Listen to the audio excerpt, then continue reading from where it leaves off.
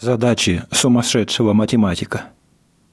За мной гнались 30 собак, из которых 7 были белые, 8 серые, а остальные черные. Спрашивается, за какую ногу укусили меня собаки? За правую или за левую? Автолимед родился в 223 году, а умер после того, как прожил 84 года.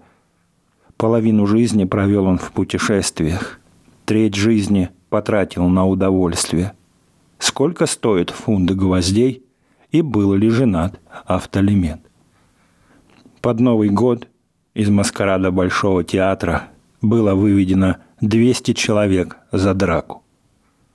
Если дравшихся было 200, то сколько было бранившихся, пьяных, слегка пьяных и желавших, но не находивших случая подраться?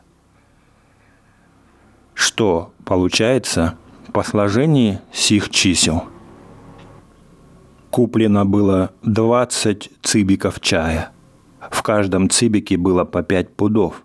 Каждый пуд имел 40 фунтов. Из лошадей, везших чай, 2 пали в дороге. Один из возчиков заболел, и 18 фунтов рассыпалось. Фунт имеет 96 золотников чая. Спрашивается, какая разница между огуречным рассолом и недоумением? Английский язык имеет 1 миллиард 378 миллионов 567 слов. Французский в 0,7 раз больше. Англичане сошлись с французами и соединили оба языка воедино. Спрашивается, что стоит третий попугай и сколько понадобилось времени, чтобы покорить сии народы?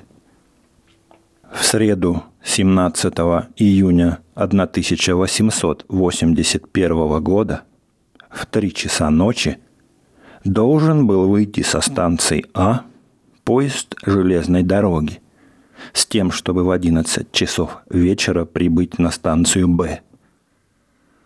Но при самом отправлении поезда было получено приказание, чтобы поезд прибыл на станцию Б в 7 часов вечера. Кто продолжительнее любит, мужчина или женщина? Моей теще 75 лет, а жене 42. Который сейчас час?